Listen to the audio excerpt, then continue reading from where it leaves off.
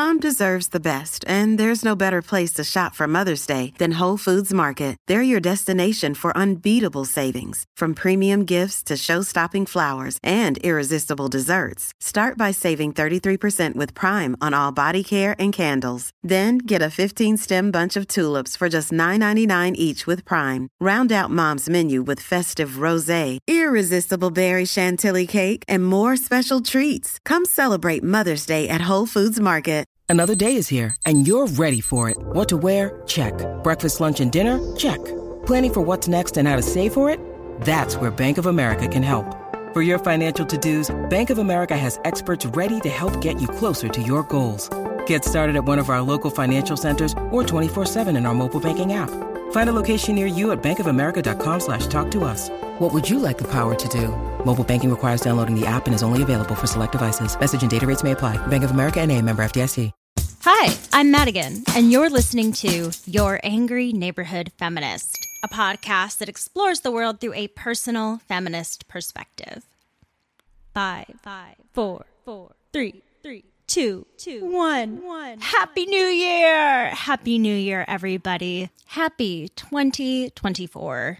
I have been working real hard on creating some new episodes for everyone. I am trying this new thing where I am going to try to prepare some backlog of episodes at least a few weeks at a time, so that's a little bit less stressful on myself, and it also gives me more time to be able to research each topic. So this week, I've decided to bring back the most listened to episode of the year according to my analytics. This year, the most popular episode from Your Angry Neighborhood Feminist was Misogynistic Dating Tips.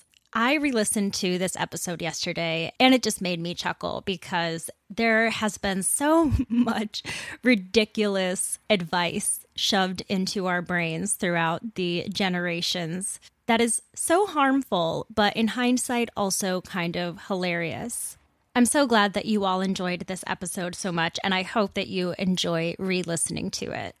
I also want to thank every single one of my Patreon listeners. Thank you so much for joining me this year.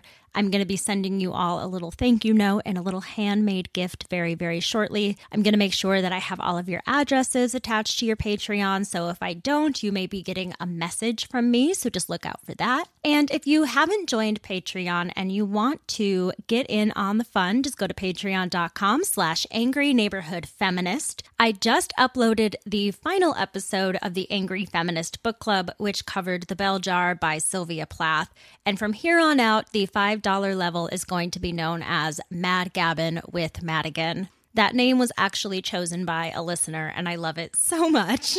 And essentially what that's going to be is like a question and answer segment, an advice segment, a time for me to talk about some stuff that doesn't necessarily pertain to the content of the stuff on the regular feed. Maybe talk more movies, pop culture, maybe call some of my friends and make them pop on with me. I don't know. But it's going to be a lot of fun, and it's going to be a great way to get to know me a little bit better if that's something you're interested in. So that's going to be at the $5 level, but if you want to get these episodes early and ad-free, you can join me at the Feminist Faves level, which is $8 a month. You'll also still receive all of the Mad Gabbin with Madigan content.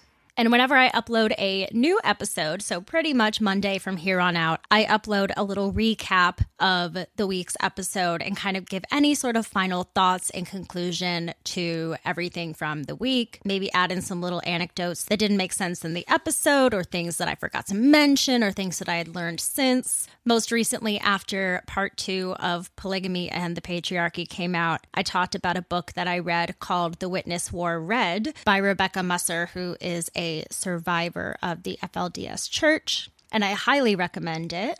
So again, if you want to join that, go to patreon.com/angryneighborhoodfeminist, or go to the link in the show notes or the link in the bio on Instagram. Be sure to follow me there at Angry Neighborhood Feminist. All right, Happy New Year, everyone. Enjoy this episode. I am so excited about today's topic, mostly because I feel like this is one where, there was research and reading involved, but a lot of it is my own feelings, my own reactions, and my perspective on a lot of these things. And for this week, I chose to talk about misogynistic dating advice throughout history. I don't really know exactly how I'm going to phrase the title of this episode yet, but I feel like, it's something that's really common that pops up on social media a lot, where you'll see like vintage ads that are really, really misogynistic and gross. And, I'm sure we've all heard advice from older family members and things like that that may seem a little bit questionable. So I wanted to talk about that, but then also the phenomenon of a lot of these dating advice books and courses and movies and so on and so forth, and how the messaging in our society affects women and how it makes us view ourselves, view dating, view partners, so on and so forth. And I feel like it's a really important conversation to have. And I'm here, I think, also to kind of give some advice, to give, some cautionary tales along the way. And, I've been sharing more and more personal information with you all on this show. And it's like every time I hit, publish on an episode where I've gotten a little bit personal and deep, I'm always like, oh my God, I can't believe I'm sharing this much. And I get a little bit embarrassed. But truly, if one person can get anything out of a story that I have to share, out of my personal experience, and if it can help them in some way, then it's worth it to me. I'm willing to, bear it all and be vulnerable with you if that means that you feel more comforted and less alone, or you feel like you've learned something from me. So I feel like because I was born in the early 90s and I grew up in the 90s and 2000s, I was just inundated with advice on how to be the best woman I can be so that I could attract a man, like even really, really young. I remember when I would see someone I liked, like, this is so funny, but I actually had a crush on a girl in my church growing up who I thought was a little boy because she had short hair. And then when I found out she was a girl, I was like, oh, okay, whatever. But I remember putting on my Little Mermaid chapstick, like obsessively, like it was lipstick, so that they would think I looked pretty and notice me. There's just these little things that we pick up on even as little kids. And I feel like especially with the media that was so rampant during this time. I mean, I remember my girlfriends and I buying copies of Cosmopolitan and devouring their articles of, concealing and primping, flirting, dating, and of course, sex. It felt really risky when we read these Cosmos. I remember once we went and picked up some magazines like that and then got like some sweets. I remember we always ate a lot of raw cookie dough. And then once I remember getting, oh my God, this is so gross, buying raw cookie dough and a tub of icing and dipping the raw cookie dough in the icing and then eating it. And we would be like sitting on like a playground structure or something like that. But this particular time, I remember going to this place called the Witch's Hat, I think it's called, in Minneapolis. And it's like kind of this more secluded park area. And so we brought our treats and our Cosmo magazines, and we gave each other all the quizzes and read all the articles. And it really did seem like this Bible of how to be an adult woman. And we really wanted to emulate a lot of the things that were advised in this book. And especially because like we weren't sexually active teenagers, all of the sex advice was like so mind-opening and interesting and fascinating because we had never experienced any of those things before. So like it felt wrong, but it also just felt like this wealth of information, right? Little did we know that the information we're getting is like really fucking shitty. I remember the segments in those magazines on how to get a guy so vividly in my mind. And most of it boiled down to two things: play hard to get and be the cool girl. Don't let him know that you want him. And then once you have him, you've got to be cool with everything or else he's not going to like you anymore. When getting the man, let him make the first move. Let him pay for the date. Don't answer his calls right away. Don't smother him. Don't bore him. Don't nag him. And do not demand from him. These messages would make their way into my mind and warp my perception of myself as a woman. This advice makes women seem like they are manipulative, needy, whiny, boring, and subhuman to man, who is the smart one and the authority in the relationship. I also remember most of the articles including something about improving your natural beauty with ridiculous beauty tips and suggestions, finding your correct color palette, what clothes to wear, what clothes not to wear, and most importantly, how to lose weight. Why was every single women's magazine so obsessed with weight loss? I shouldn't say is. Like every time you go to the supermarket, all over the front pages of all of these women's magazines are about diets and exercise and losing weight. Like, come on, there's more to women than that. And also in the 90s and 2000s, there was nothing more prominent in this era than open fat shaming in movies, TV shows, and in real life. Fat people were berated and told they were ugly and not good enough. We've even made the word fat into being something so negative, and it's not. It's a word, it's a thing that we have on our bodies that everyone has. Some have more than others. And the number on the scale does not determine your worth in life, of course. But these articles talked about the importance of a flat stomach, which most women will find unobtainable, the perfect push-up bra to make your boobs appear bigger, and so on and so forth. Not only were women taking in these messages, but men were too, and they were reinforcing these ideas in the women that they dated. I mean, I think about American Pie. So many men watched that movie and were like, yeah, that's how you treat a woman, right? And I feel like there are so many creepy millennial men that are the product of movies like that because they think that acting like an asshole to your partner or to women and just straight up being gross is okay. And on a personal note, I really took a lot of these messages to heart, especially in a sport that demanded thinness, then desiring for a career that also prioritized youngness and thinness. I learned that women were always expected to be on their best behavior. When I was 18 and began dating my evil ex, I really need to think of a more universal term for him to use every time I mention him on the show. And he embodied everything that a Cosmo magazine demanded of a woman. He was critical of my body hair and would make fun of me if I didn't shave. He teased me if I wore anything society deemed masculine by calling me little boy, which is just gross. That you would ever call someone that you're sleeping with little boy? Ugh. He would berate me if I hadn't put any makeup on when we got together or didn't wear enough, though he also bragged about the fact that I was so beautiful that I didn't need much makeup compared to other people. I think that this was a really good example of love bombing and then bringing me back down, and he did this repeatedly for many, many years. By the time I was struggling with an eating disorder, he wanted me to get better and didn't like that I had gotten so skinny, though he loved the control he had over me when I was sick. He began calling me things like bird bones or Mowgli. I was with this guy from ages 18 to almost 22, and he tore away at my self-image and confidence over these years every time we were together, while also building me up in many ways, such as the makeup example. He would also brag to people about how talented of an actress I was and how I was the best scene partner he ever had, and I'm so great and I'm going to be a star and all of this kind of stuff. Like, he really, really liked to brag about me to other people, but then when we were alone, he would just like nitpick at every little thing about me in really, really cruel ways.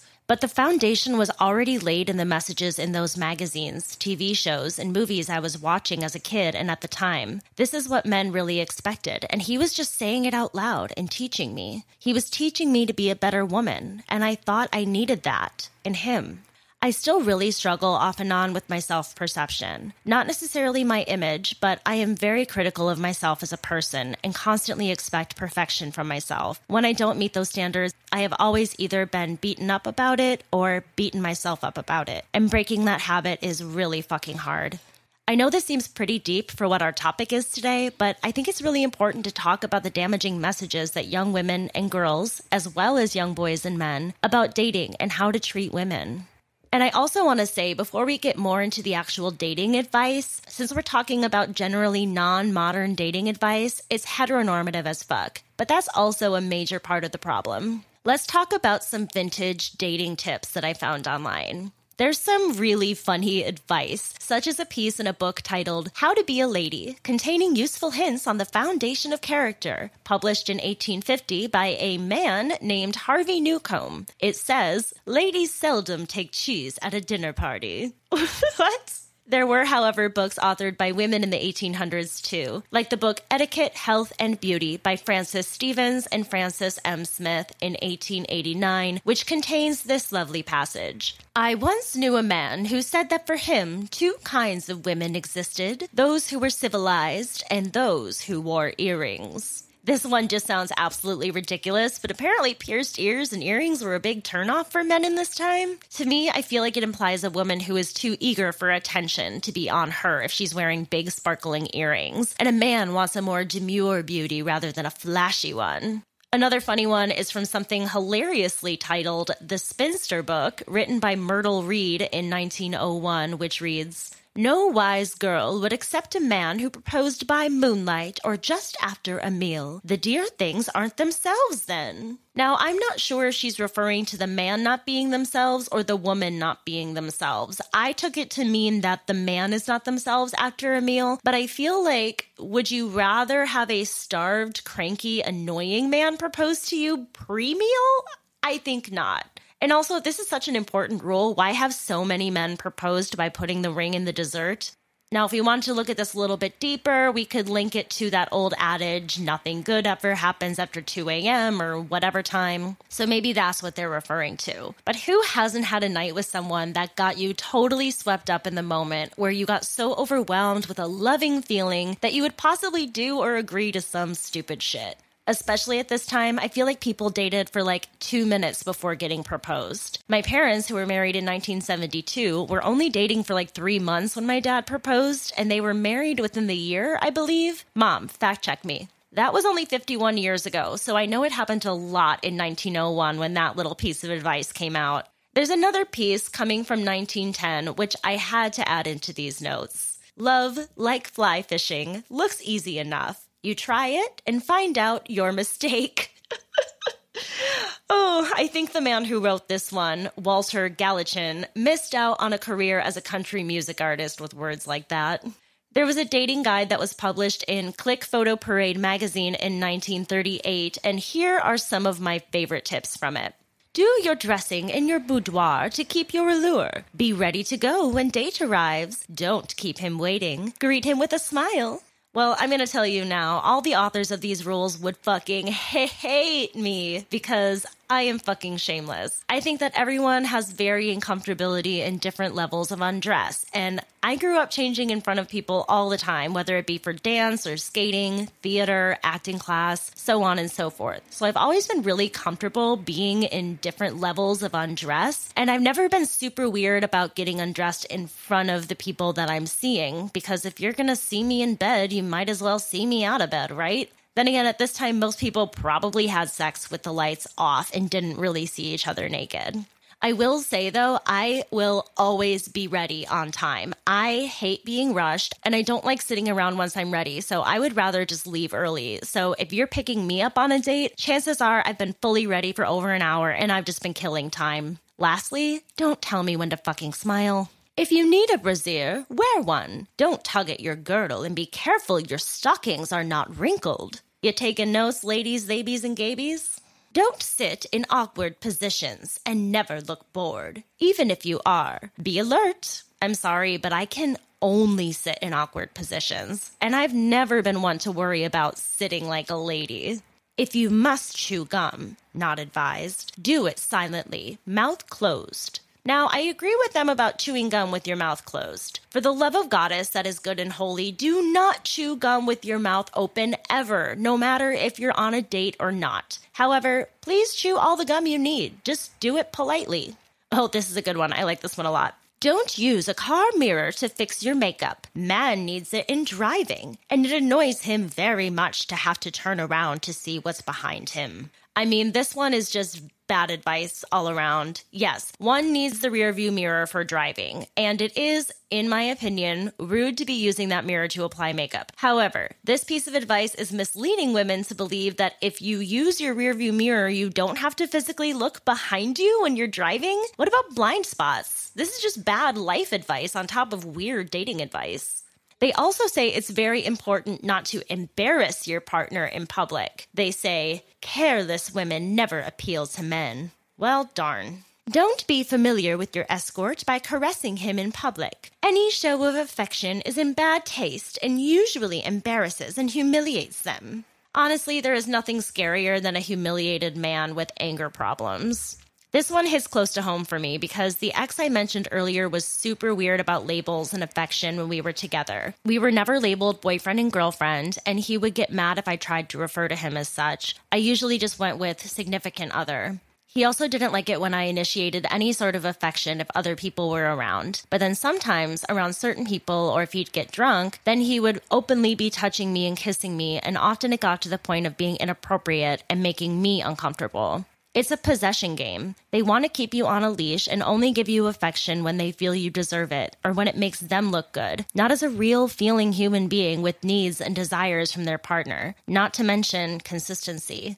This is why I'm always skeptical of the partner who constantly has their hands all over the other partner. It seems super possessive and smothering to me. Don't drink too much, as a man expects you to keep your dignity all evening. Drinking may make some girls seem clever, but most get silly. Oh no, one mustn't get silly. Also, by the way, no one ever gets clever when they're drunk. We're all stupid assholes. Okay, this one is my favorite piece of advice from the whole thing. Don't talk while dancing, for when a man dances, he wants to dance. We can dance if we want to. We can leave your friends behind. 'Cause your friends don't dance, and if they don't dance, well, they're no friends of mine. Say, we can go. So I mentioned some of those vintage ads at the top of the episode, and now I want to go over a few of them that I looked up. And these blatantly misogynistic ads were just rampant in decades past. Hell, not so long ago, little Meghan Markle wrote to a dishwashing soap company to change their commercial back in the 90s. And if you all haven't seen that video, it's absolutely adorable. Go Google it.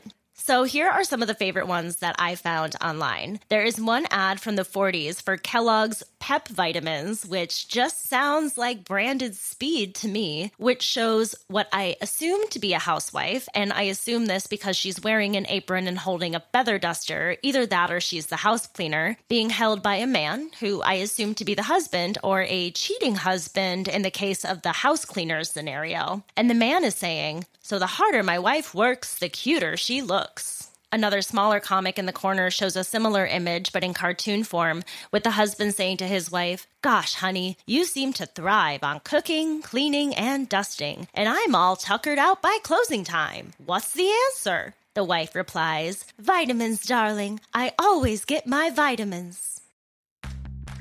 Are you ready to shop? Rakuten's Big Give Week is back.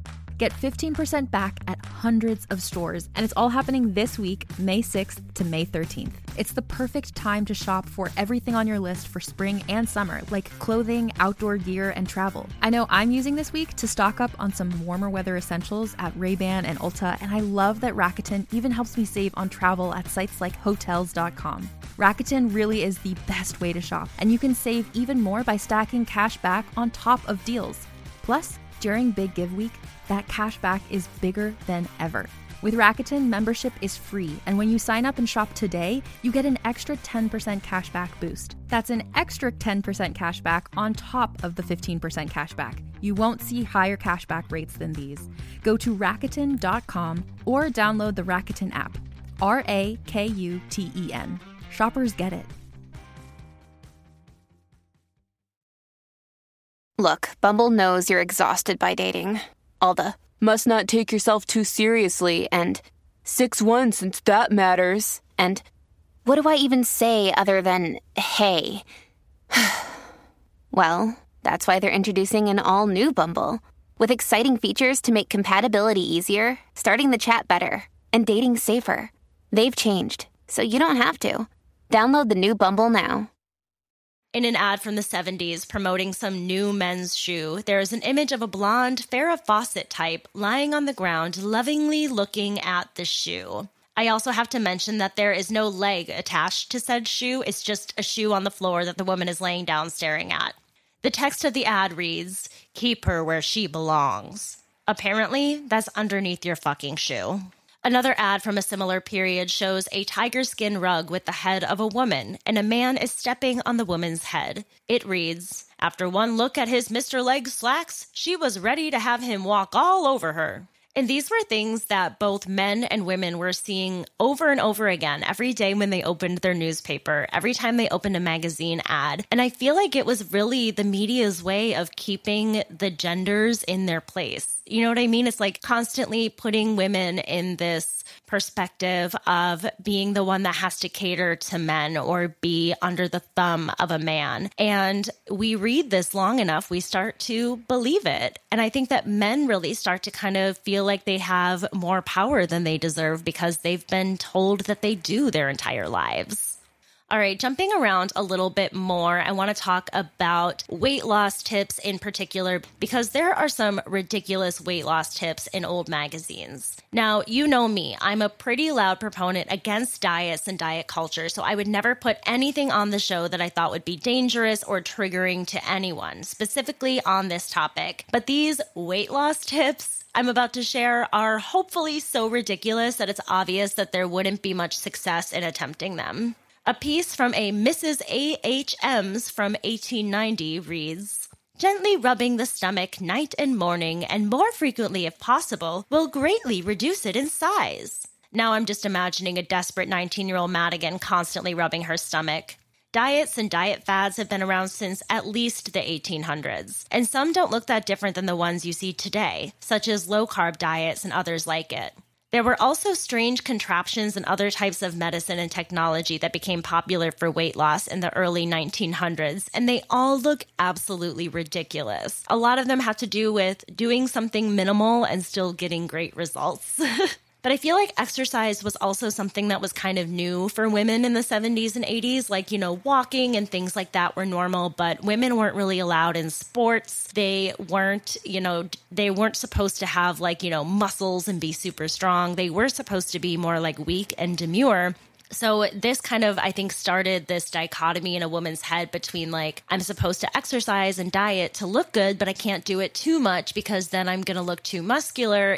There was just this idea of having to fit this perfect woman shape and figure.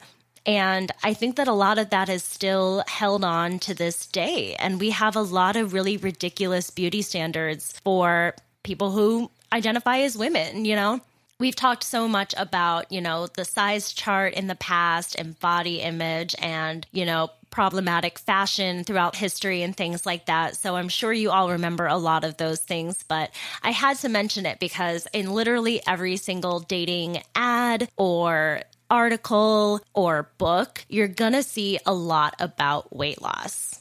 And this is going to take us into the 1990s. There was this book called The Rules, which I'm going to get into much more later, but there's a portion of The Rules which mentions, an average-looking, slender girl has a better chance of attracting a guy than a very pretty, overweight girl. Excuse me? That is so ridiculously cruel and just not true. But this is something that I feel like a lot of women have believed about themselves, and not even women who are particularly overweight, but just women that have fat on their bodies in general. The second that they start to notice their bodies changing, they're like, well, now no man is ever going to love me. And this really sticks in women's heads, and they'll stay in bad relationships because maybe someone is finally showing them some affection and they thought that they would never receive it. It's very sad to me. I just want everyone out there to know their worth, no matter what they look like on the outside.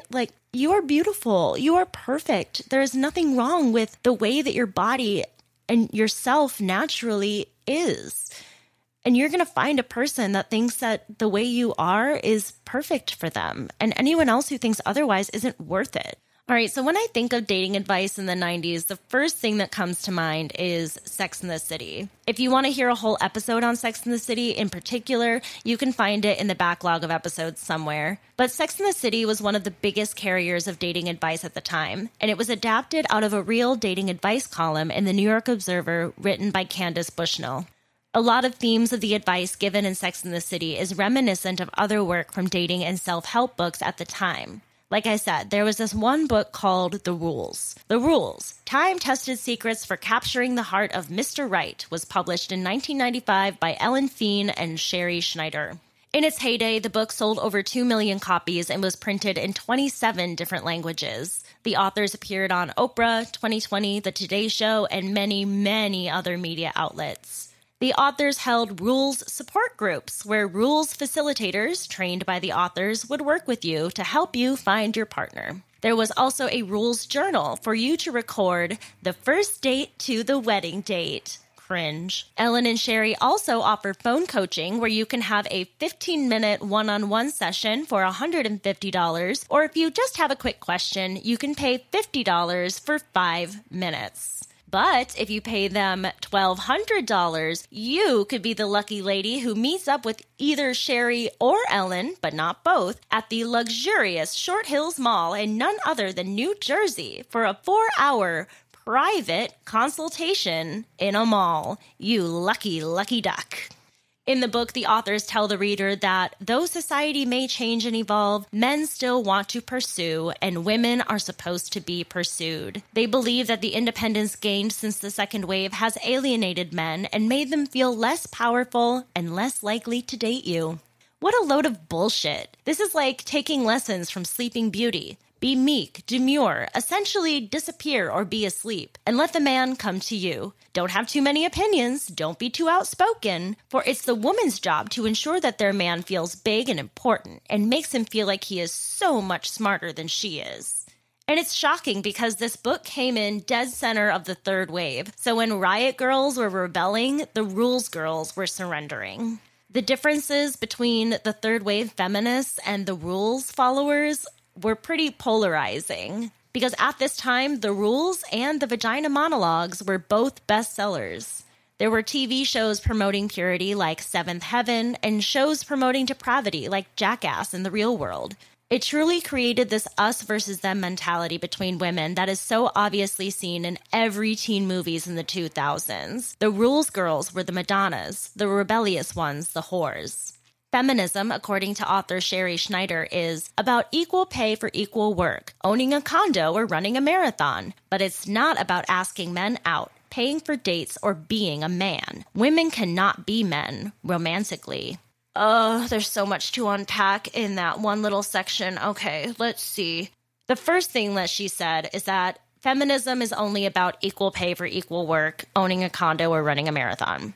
Now, that was a major, major focus of feminism in the second wave. Equal pay for equal work. It's something that we still talk about a lot as women. And I think that there is this idea that feminism is that and only that, being like paid equally and getting the same job opportunities. People who are not educated on it do not realize the different waves and the different, facets to feminism that aren't so cut and dry. And this to me just shows that she's uneducated. And she says it's not about asking men out, paying for dates, or being a man. Now, this is just problematic as fuck. I think that going half and half on a date, or the guy paying once, the woman paying once, or the one partner paying one time and another partner paying another time. Like, that's just normal parts of relationships. I don't think that it should be on the responsibility of the man to always have to pay, especially, in the 90s, women had full-time jobs. It wasn't like women weren't allowed to have credit cards, have their own money, and only their husbands could work, where they were literally just like servants to whatever their husbands wanted because they couldn't pay to leave or do anything for themselves.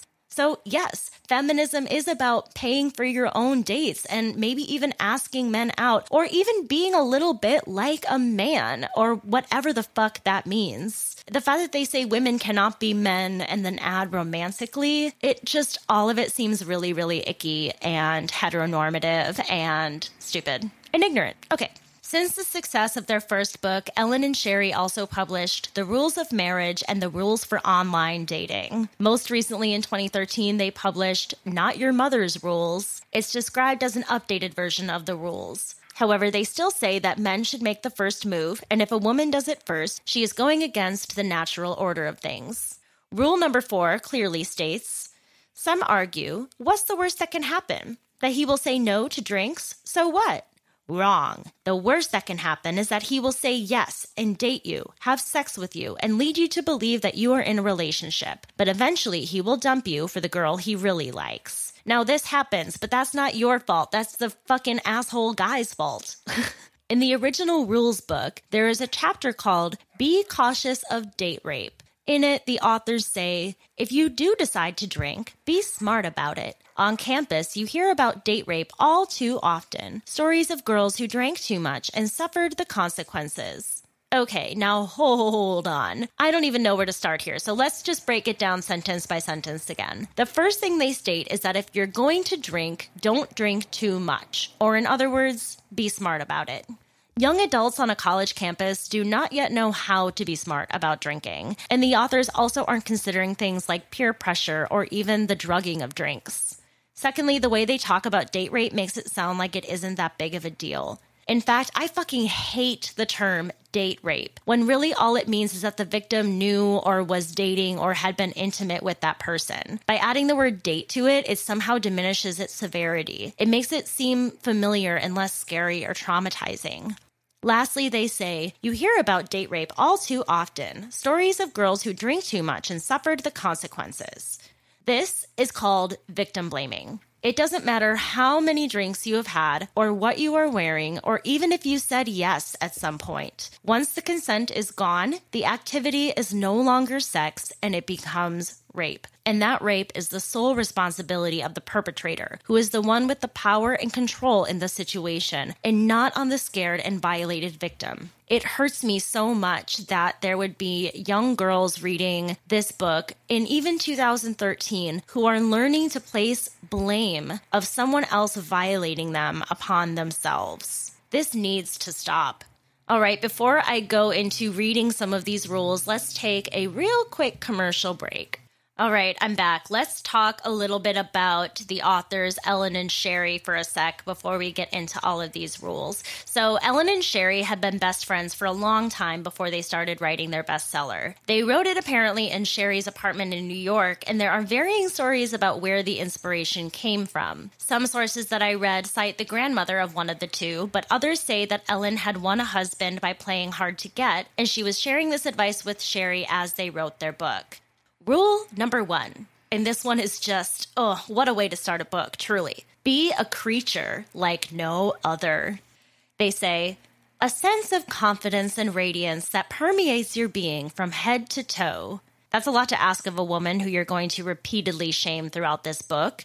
It's the way you smile, you light up a room, pause between your sentences, you don't babble on and on out of nervousness. Guilty. Listen attentively, look demurely, never stare, breathe slowly, stand straight, and walk briskly with your shoulders back. Breathe slowly? Like, why are you telling me how to breathe? This is really nerve-wracking. Rule number 2, don't talk to a man first, and don't ask him to dance. Why is there all of this dance talk still appearing in a dating handbook from the 90s? Are there mentions of dance cards in Skip to Malou as well? Rule number 4, don't meet him halfway or go Dutch on dates.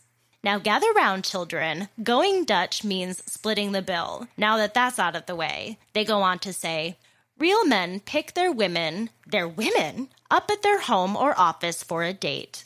I am going to refute this real quick. Please, please, please, if you don't know someone, meet them somewhere public. Take your own car or mode of transportation because best case bad scenario, it's a horrible date. And worst case bad scenario, he attacks you. Either way, you want a way out.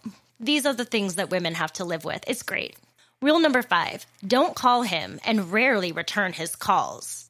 Now I must ask, how are you going to get the guy if you never take his calls?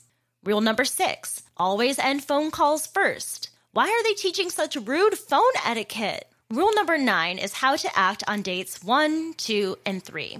They say, all you really have to do on the first 3 dates is show up, relax, and pretend you're an actress making a cameo appearance in a movie. What the fuck? They may as well have said, pretend you're a prop lamp on a film set. Barely noticed, but you add a bit of shine to the room. Maybe I should write one of these. This is horrible. Every woman should know and offer their worth to the one they want to spend the rest of their life with. Don't let any partner dull your shine. Be the main character, bitch. Rule number 10, how to act on date 4 through commitment time. Don't overwhelm him with your career triumphs. Let him shine. Oh, dear God, you already know what I'm going to say here. Brag about yourself. Tell him how great you are because you want your partner to gas you up, you know? You want someone who's proud of you. Okay, so rule number 12 I can somewhat get on board with. It says, stop dating him if he doesn't buy you a romantic gift for your birthday or Valentine's Day. Now, let me clarify. I don't give a fuck about Valentine's Day, but I love my birthday. And it isn't even about the price or financial value of a gift, but the thought that went into it that I love. Giving and receiving gifts is definitely a love language I vibe with. When Max and I first started dating, he would bring home a bottle of wine and a couple Reese's peanut butter cups for me when he would get home from work. And that just always warmed my heart so much. However, never get me flowers. If you know me, you know you don't get me flowers. Jewelry lasts forever, darling. And Ellen and Sherry agree with me. They say, when a man wants to marry you, he'll usually give you jewelry, not sporty or practical gifts like a toaster oven. I disagree with that last statement. Max and I got each other nothing but kitchen appliances and accessories for Christmas, and it was perfect.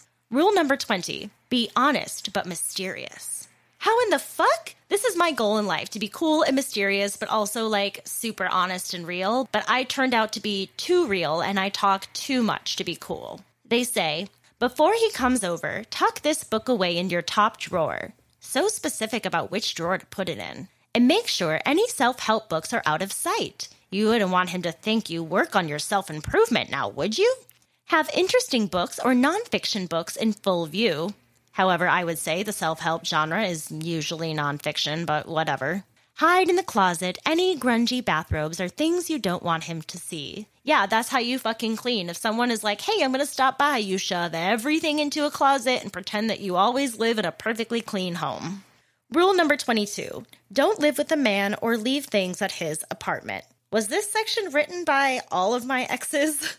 They say, move in if you've set a wedding date. Well, I've broken that rule. Now, this one makes me think of my abusive ex so much because, I remember once I left something so insignificant at his house. It was I don't even know if it was a hair tie or I don't know. But I had spent the night and I left something behind and he made it into this thing that I was trying to stake my claim by leaving something behind. And I never really thought about the fact that he talked to me like I was just so manipulative and had all of these, negative intentions by leaving something at his home. And he never wanted any sort of evidence of me around, even though I spent so much time there. And he never would have asked me to move in or anything like that. That was never going to happen. And then my most recent ex before Max, oh my God, he never wanted to live with me. That was the reason we ended things. He was like, I love you, but I don't want to live with you. And I was like, well, then fuck you. I don't know. I don't know what it is about men and their space and thinking that having anything of their partners in their home means that they're less independent. It just doesn't make any sense to me. Rule number 31, don't discuss the rules with your therapist. Red flags, red flags, red flags. Never listen to anyone who tells you not to tell your therapist something. This is fucking gross. And they're telling you this because all of their rules are fucking bullshit, and any therapist would tell you so. They even write this in the book. Some therapists will think the rules are dishonest and manipulative. They will encourage you to be open and honest in your relationships, to talk things out, not keep your feelings of love and hurt inside. And that therapist's advice would be very, very good advice. Don't cry out loud. Just keep it inside. Learn how to hide your feelings. Fly high and proud. And if you should fall, remember you almost had it all. Thank you, Melissa Manchester, for messing up a generation of women. Rule number 35, be easy to live with. I assume this is once you've at least set the wedding date. As hard as you work to be hard to get, now you must work on being easygoing. Ah, yes, the old cool girl adage. Women in heterosexual relationships are expected to be totally down with whatever the man wants, whether it be good, bad, disgusting, or otherwise. They don't want to drink fruity pink drinks.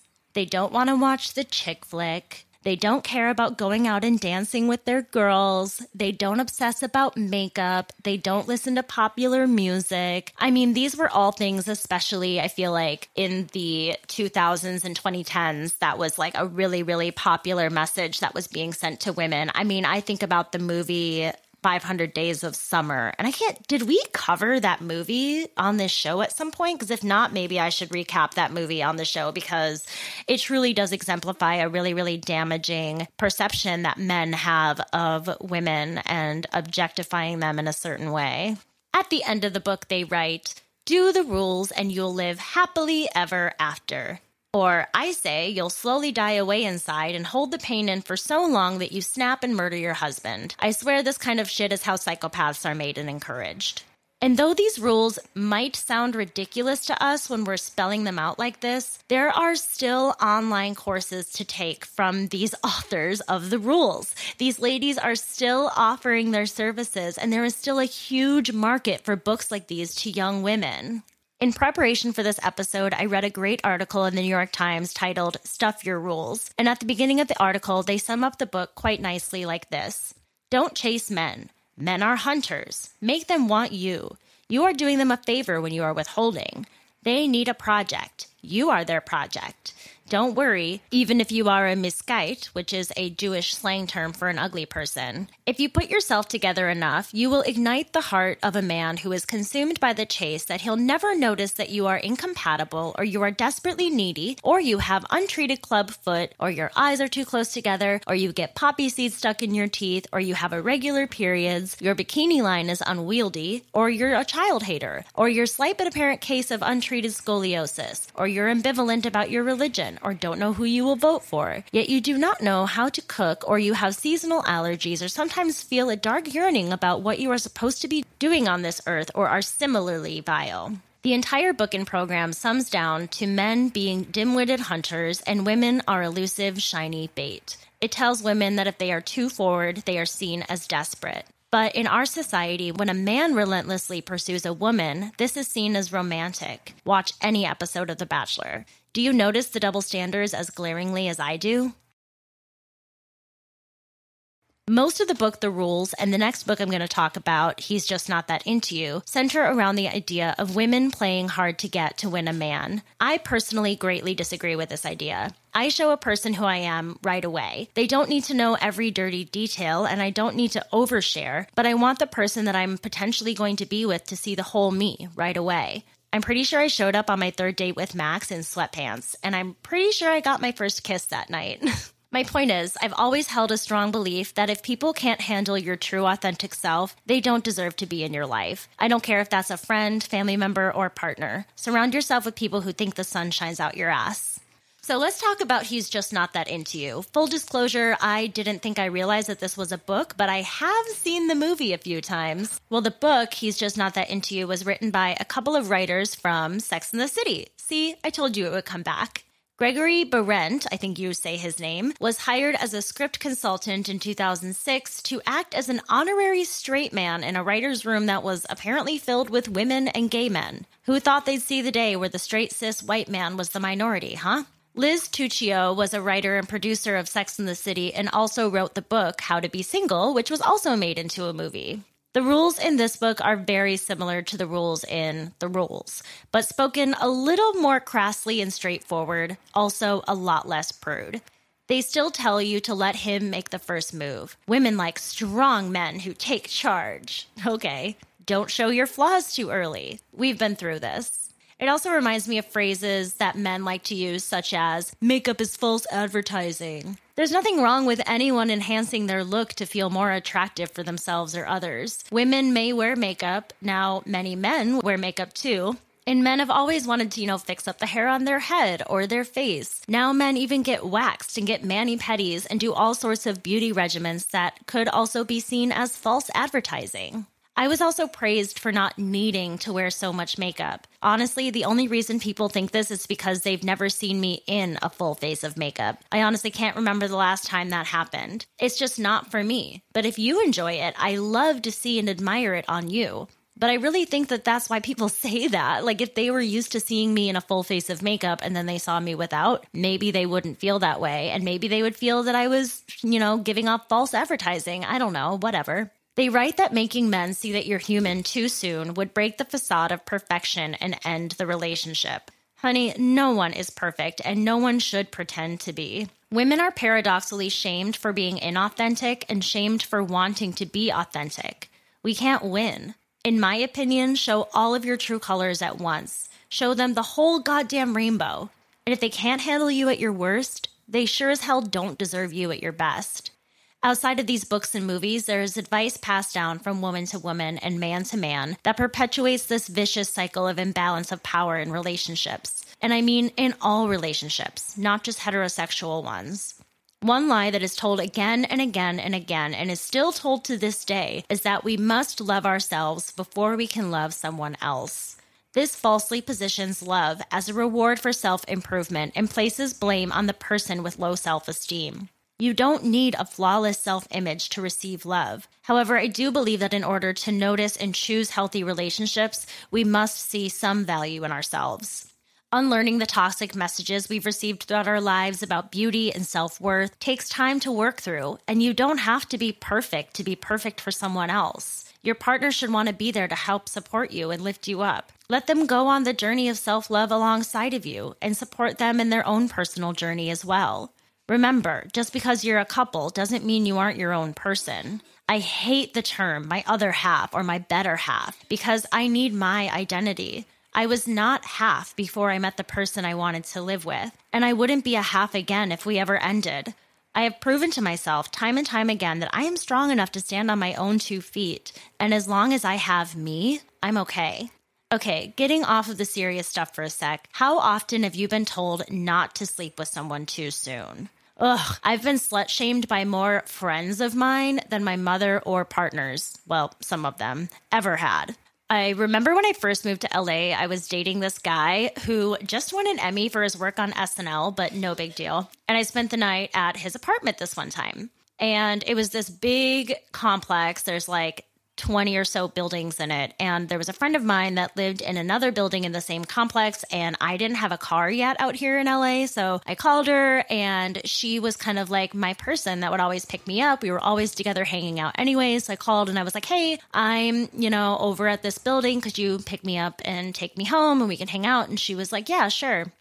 And I remember she walked over to his building and she was acting really salty. This was close to like 14 years ago, so I don't remember the whole conversation, but I remember her actually calling me a slut for spending the night with this guy.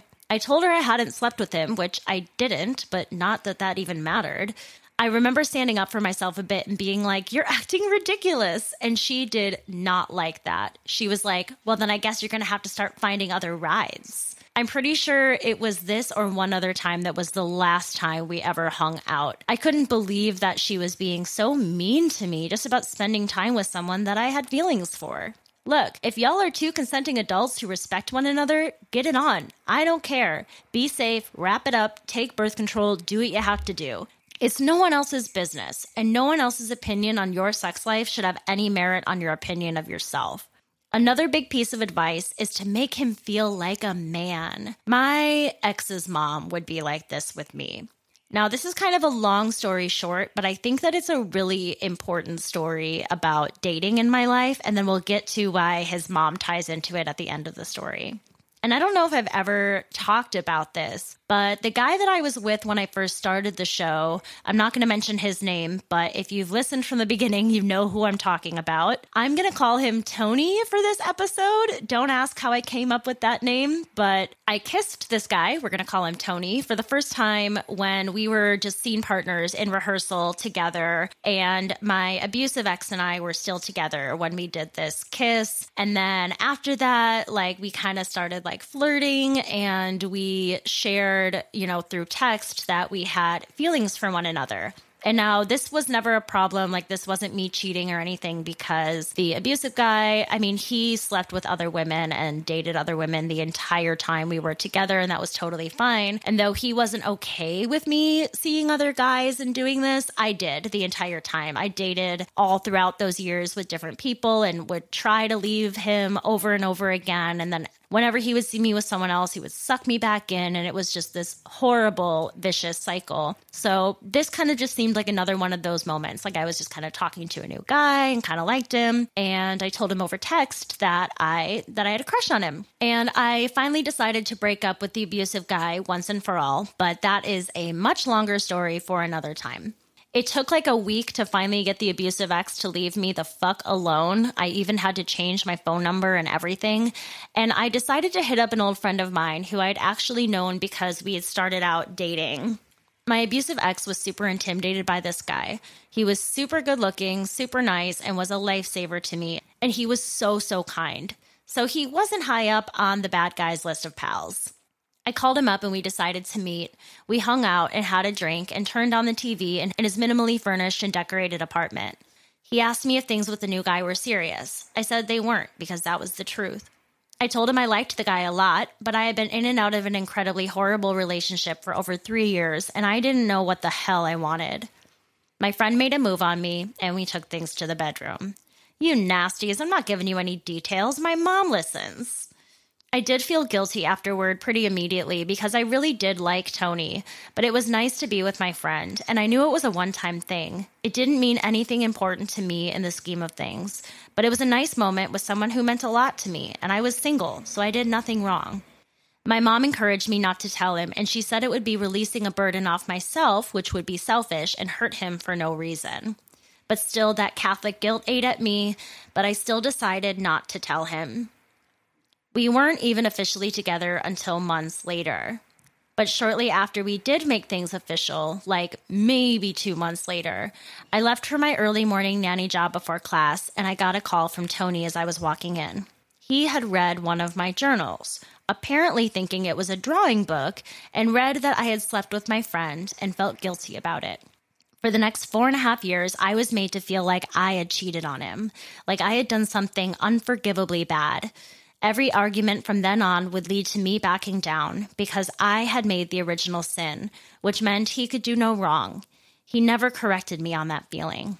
Throughout the whole relationship, the same fight would come up over and over again, always ending in me being the bad guy.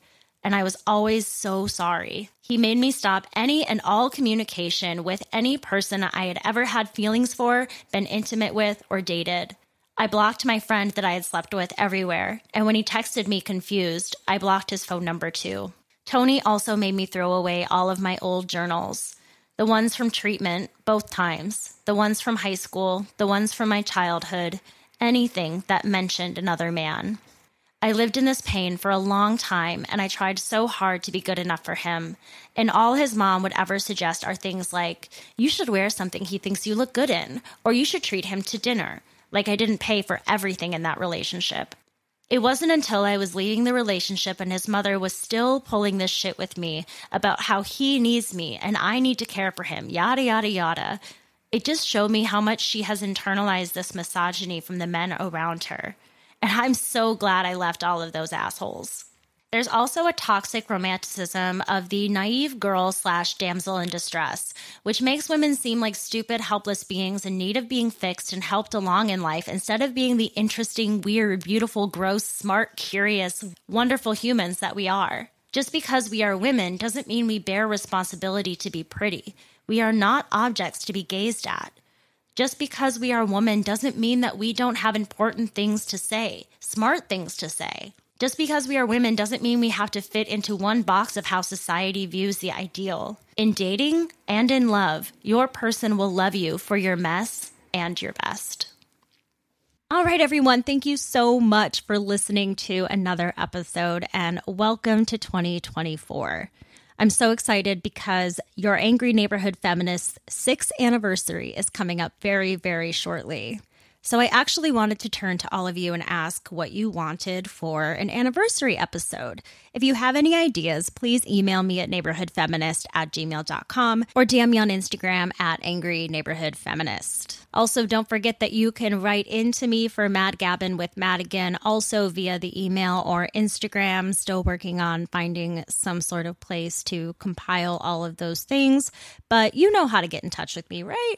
All right, I'm feeling a bit discombobulated because I didn't just record a full episode, so I think I got everything there. Oh, no, I didn't. If you enjoy the show and you think others would too, please go to your Apple Podcast app and leave a 5-star review with a quick sentence about why you enjoy the show. It truly does help so much, and I really, really appreciate it. But if you listen on Spotify, I wouldn't be mad if you also wanted to rate me over there. Okay, that's everything that I have for you today. With all that being said, I encourage you to rage on. Happy New Year!